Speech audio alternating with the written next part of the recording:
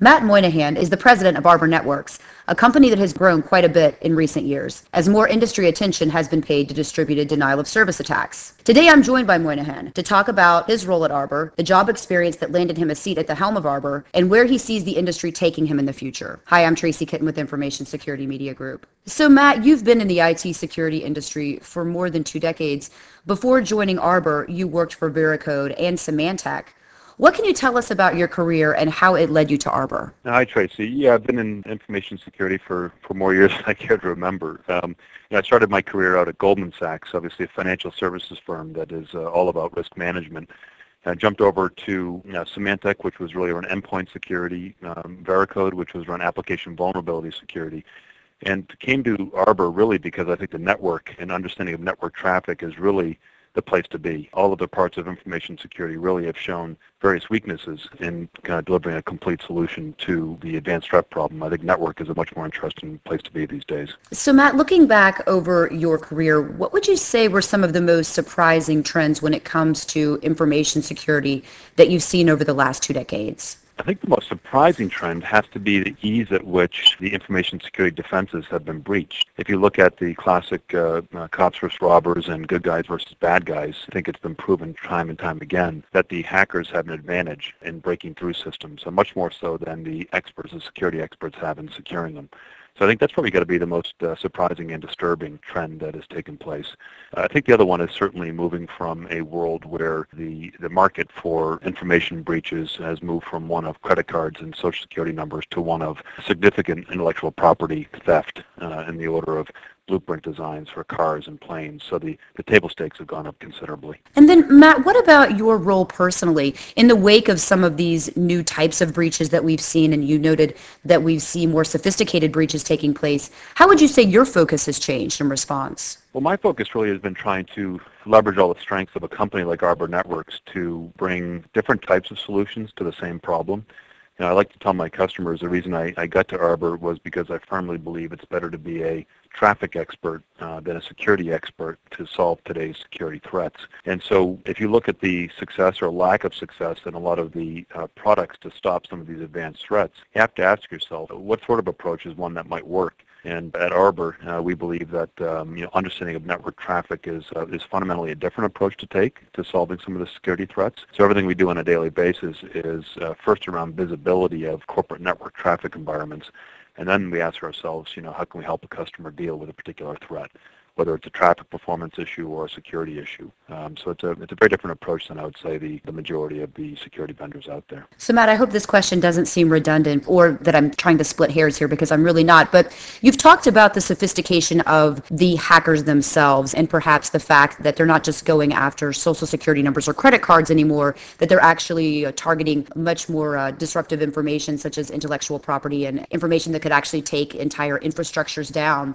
Could you give us any perspective about how these attacks have changed? How is the way they're being waged different than it was 5 years ago? Sure. I think there's two fundamental things that work in the hacker's advantage. One is their technique, but the other one is just the fact that the target is so easy to breach. You have to remember that, information security, the past 20 years has morphed and changed from an industry that didn't really exist to one that is top of mind. The past 20 years, you have seen CIOs deploy infrastructure that was fundamentally secure and void from any security principles, other than maybe perhaps access privileges. So you could think of almost the initial corporate infrastructure in the 70s and 80s and 90s that was being deployed as a big sponge or net that would be very, very easy for anyone with any hacking sophistication to get through. So problem number one is that the infrastructure itself is insecure. And so the second challenge really is that while the defenses over the past 5 to 10 years have certainly been improved, hacking techniques have obviously improved as well. And so I think what's been introduced into the campaigns, if you will, has been a strong degree of patience and thoroughness that was missing in the early days of the script kiddies who tried to bring down an Amazon with brute force attack. You now have very sophisticated parties who are very patient, very well funded, just taking their time and moving around what's called the kill chain, the various links in a computer network to actually accomplish their goal. So I think funding plus time and patience are really two of the most important developments over the past decade or so in the hacking community. Matt, what type of unexpected events do you think we should be bracing for in the future? Well, I think certainly one that we all should be wary of is the risk around machine-to-machine attacks. I'm sure we're all familiar with the term Internet of Things, which is essentially any interconnected devices with the Internet. It could be a refrigerator, it could be a car, it could be a mobile phone for that matter. All these devices are now connecting to the network in a smart way. Well, just as we've seen DDoS attacks taking over PCs, I can almost guarantee you that you'll start seeing DDoS attacks with hacking communities that are taking over any device that has computing power without regard to whether it's a phone, a car, or a refrigerator for that matter. And so I think massive attacks on the infrastructure are something we should expect to see.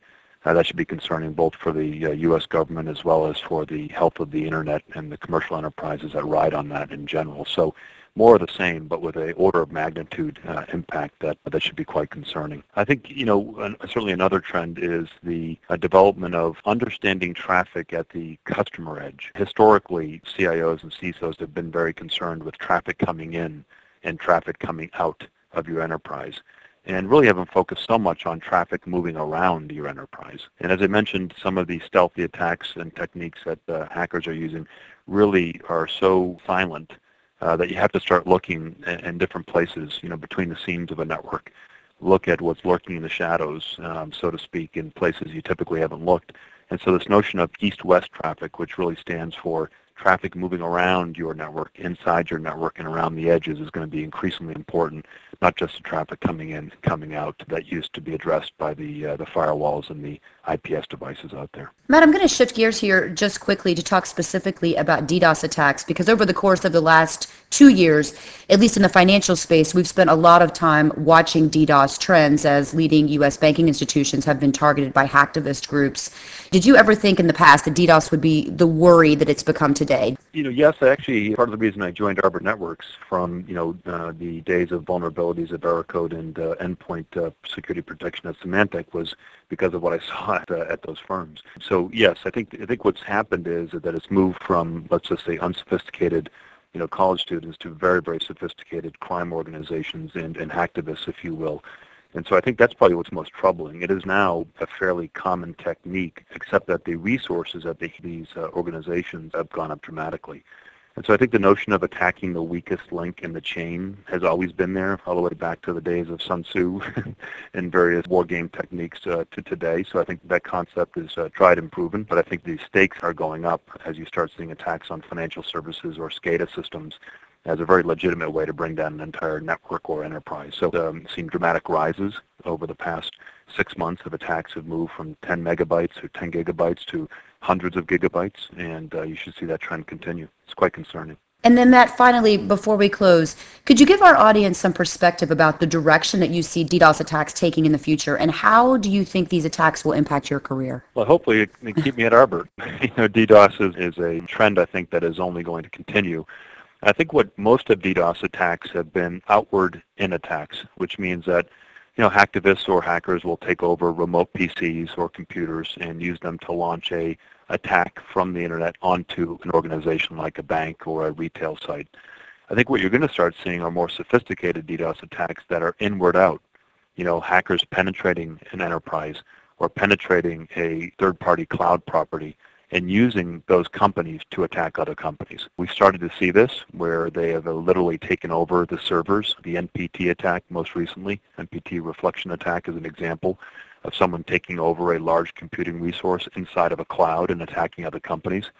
So I think this notion of outward in will continue to take place, but the notion of inward out, where organizations are literally taken over to launch DDoS attacks on other organizations, will also happening. So I think it's just keep your defenses up high, be vigilant about it, and realize it's moved well beyond sort of a protest, activist protest, to one where large organizations and governments are using it as a major technique to bring down a commercial enterprise. Matt, I'd like to thank you again for your time today. That's right. Thank you, Tracy.